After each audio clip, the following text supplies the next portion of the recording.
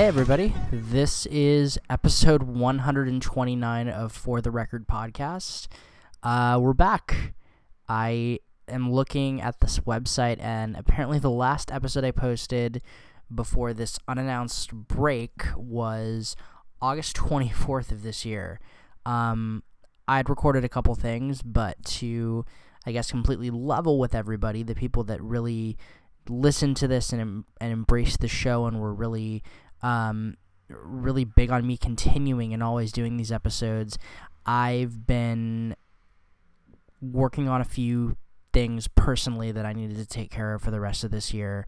And there were, I won't go too much into it. Maybe in another episode I'll talk about it, but just at least a little more in detail. But I wasn't feeling too great, and I needed to take care of myself.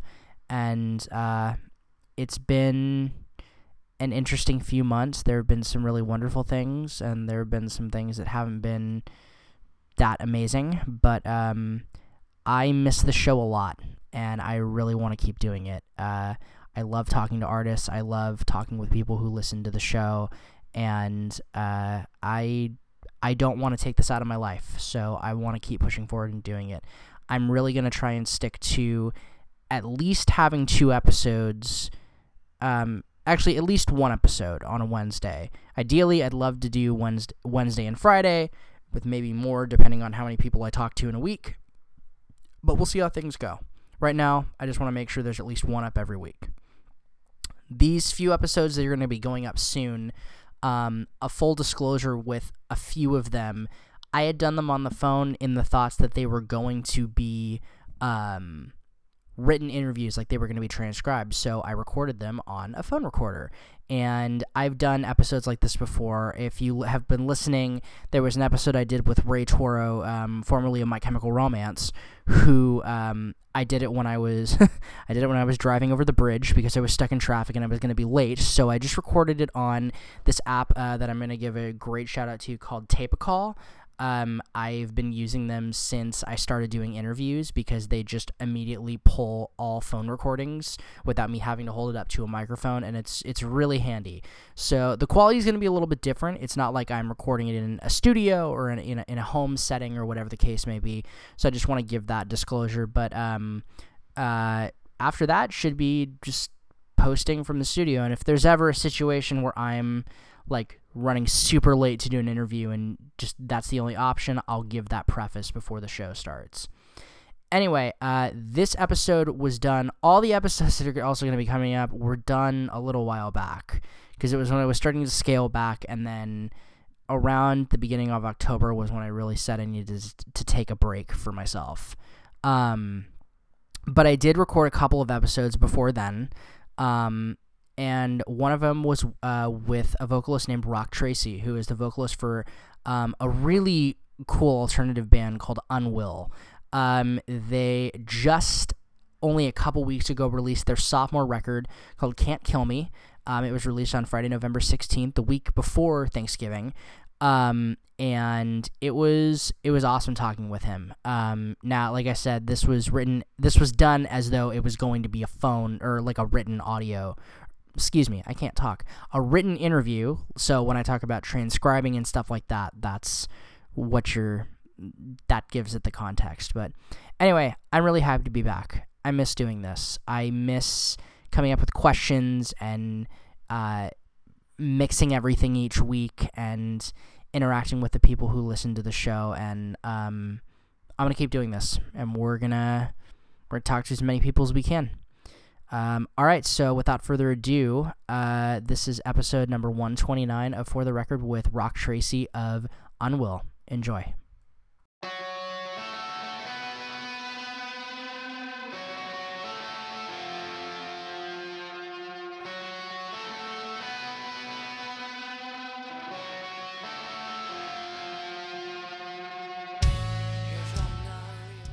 This Rock?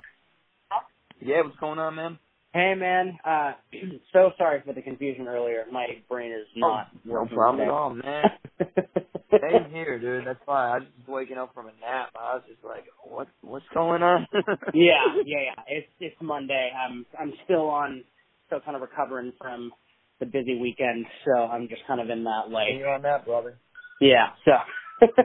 Well, if you're still able to talk, I'm ready to go. I got some questions, and it should be about like 20, maybe 30 minutes. Let's do it, baby. All right. Yeah, I guess the first thing I wanted to talk to you about was, and this might be a question you're getting asked at this point, given that you're putting out a sophomore album and that there's only, I guess, one album before it. It's very cliche to ask the what's the biggest difference between your first album and your previous album. But the thing that I wanted to note about the Past Life release is just how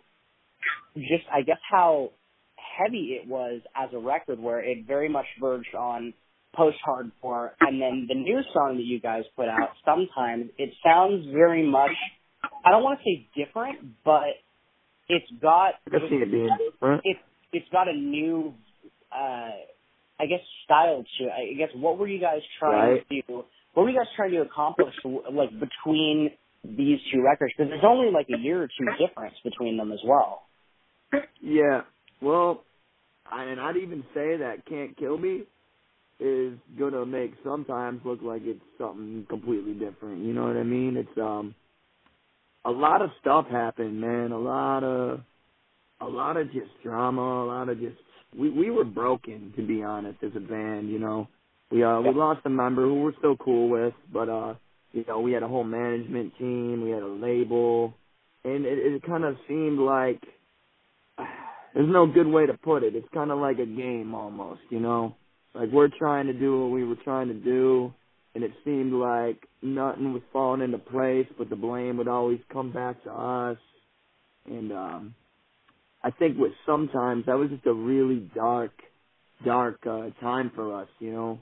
And we just knew that at that time that we were not going to give up or nothing. We were going to change. And then that's where this whole Can't Kill Me vibe started to come in. And we're like, you know what? Let's start just making this stuff. Let's say fuck the label. Let's say forget about these producers. Let's just lock up in the barn and write some raw, just classic feeling rock with some new edge to it and some new heat to it. Yeah, it almost felt like I was listening to a modern era grunge song, like maybe what grunge would be now if that genre had continued. Like, because it had that sadness to it and that kind of feeling, and that what you're saying, it matches up and it makes more sense now that you're saying that's like, that there was a lot of darkness in that time. Absolutely. I wish there was some of this music out now for you to listen to. You'd really get a brighter picture of what we're trying to go for now. I mean, as far as we're going to be dropping a video for it's going to be called Keep It Gold. It's the first track on Can't Kill Me. Yeah. That's going to be dropping in like a week. So we're finally really going to get this train moving and get this record hyped up to come out on October 16th. Yeah.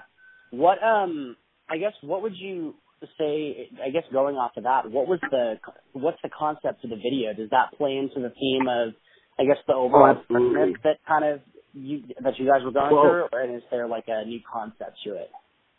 I'd have to say that it is like, if you look at Sometimes, it's just kind of a dark hole. You know what I mean?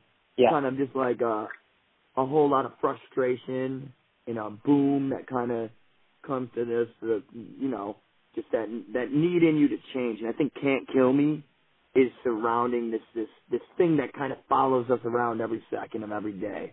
This feeling, this embodiment of just like something trying to kill us, it feels like, And I think for the video, if you look at the video, if you've seen any like the screenshots we posted up, it's flashy, We got prop money flying all over. We got a couple girls, a couple models we hired for the shoot.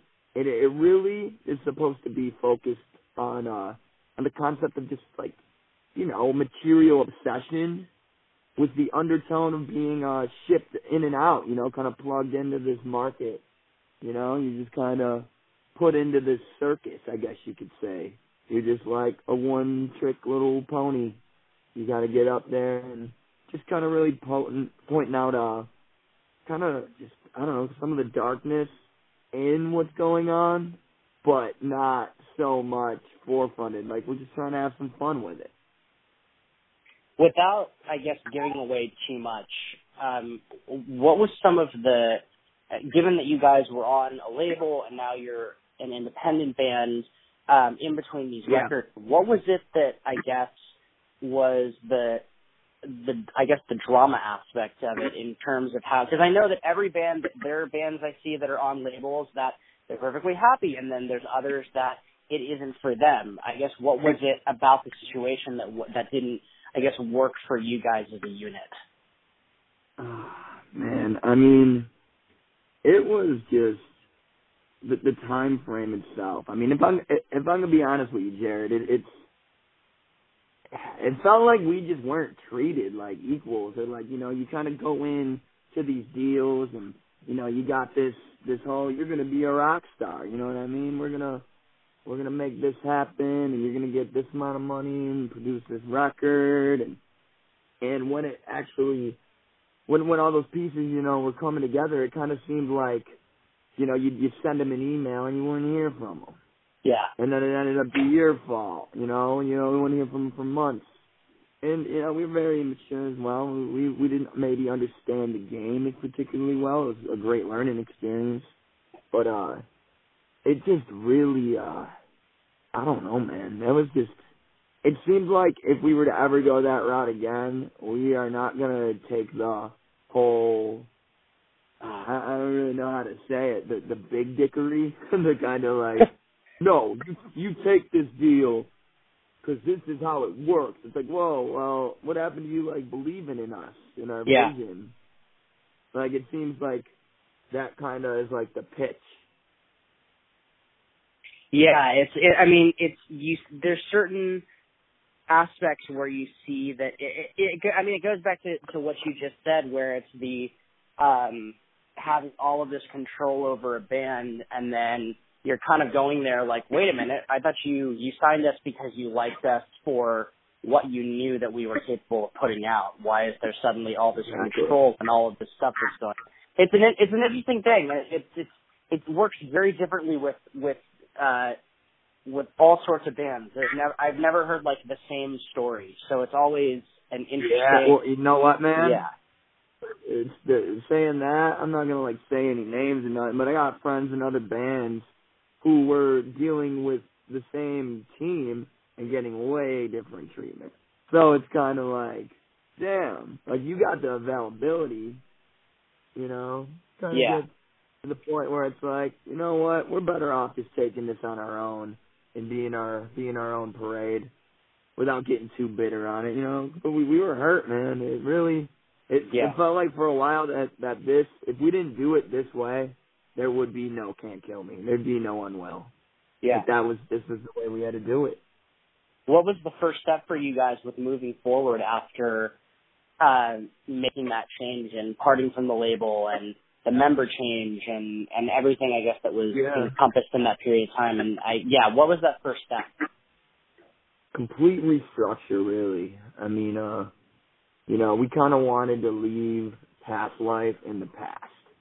Yeah. You know, sometimes kind of opened we wanted to bring more of a sting with our identities.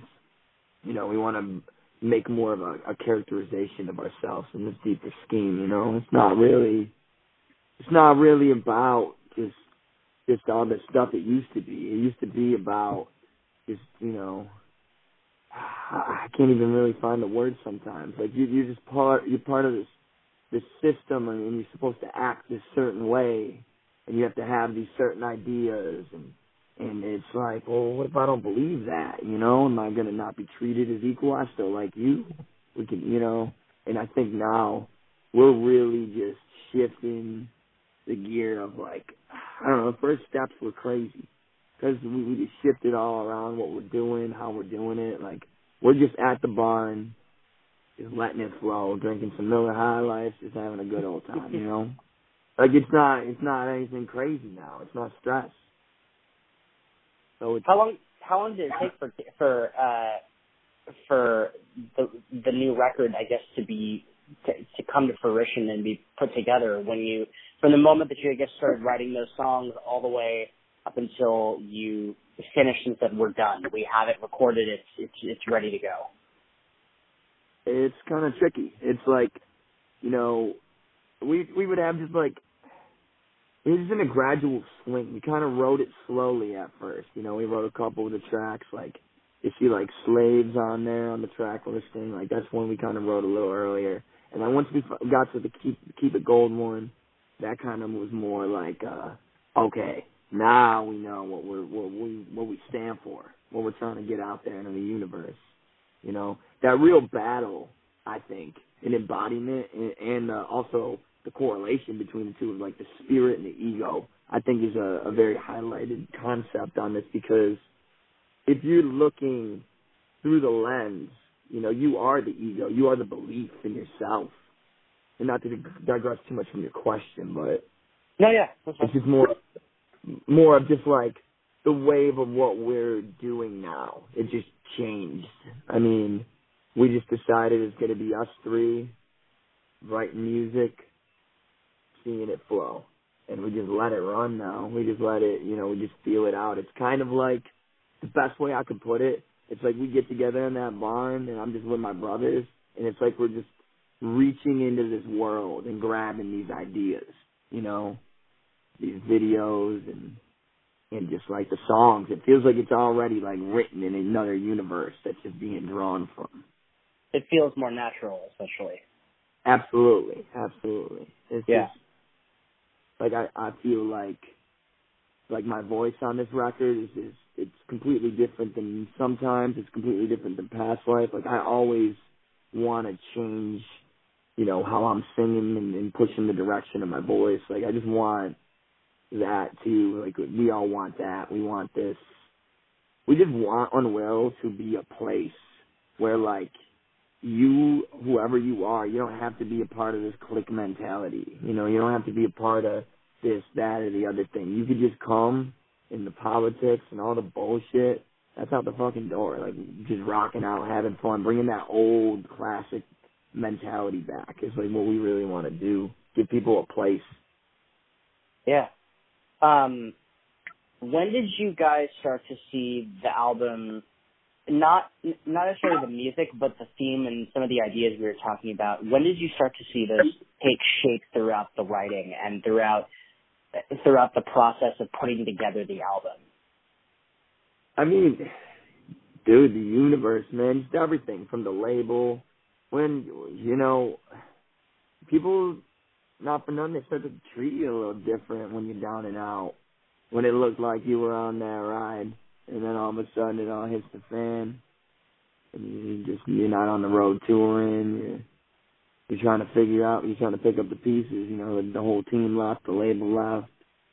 So that really fueled like this energy of, we're not gonna let this shit fucking stop us. We're gonna do this. we're like, no matter what we got a barn, we got equipment, you know, we got recording equipment, and we got our time, you know. Let's just coop up, make a record that we know is just gonna be potent with what we feel, hone in on what we really want to make on Will and what we really want to route from, you know, what we want to establish as. Because one of the weirdest truths, you know, about the whole collapse, because it feels like you lost everything, is that you kind of regain this new light of just like I don't even know how to put it. You just want, like, you see it as, you can let it define you, or you can just tell that voice to shut the fuck up, and you're going to take it by the balls. Going off of that, what do you hope that listeners take away from Can't Kill Me when they pick it up in stores and they listen to it? What I want you to take from Can't Kill Me as a listener, I think we all just want you to see that beyond the ego, beyond the presence, there is something there, and we believe that, and we believe that there's something great going on with the power of love. If we can see the embodiment and look past and see the true light that we all are divine from, I think we're all connected. I think we're all one, and I think we all just need to remember that. And I think that Can't Kill Me is kind of the thing trying to kill that. I meant to ask you as well at the start of this, why did you decide to gravitate towards Sometimes as the first single over any of the other tracks on the EP, or on the album, excuse me? Well, I mean, really, Sometimes has been out quite a while now. That we just kind of wrote to just, like, we felt like we had to do something because Past Life did not do jack. You know, it was a flop. We didn't end up doing a lot of the stuff we would have wanted to do or get on any reliable tours that didn't, you know, crumble, and then the blame was on us. Like, Sometimes it's just really just a song. That was kind of the start of the new process, I'd say, because that was written, like, we were just chilling, all of us just down in the dumps, and just picked up an acoustic and just started strumming that riff. And I just started, you know, spitting out some lyrics, and all of a sudden that came together, and we're like, well, we could record that here. We can't really afford to go out in the studio right now. We're broke, and so we did that. And then we're like, hey, you know what? We could, you know, get a camera and just shoot a video ourselves and make it whatever, like, the best thing we can is. And, like, fuck it. Just dropped it. We're like, all right. Kind of started that wave, though, where it's like, you know what? We can still do this. We got music. We got tunes in us.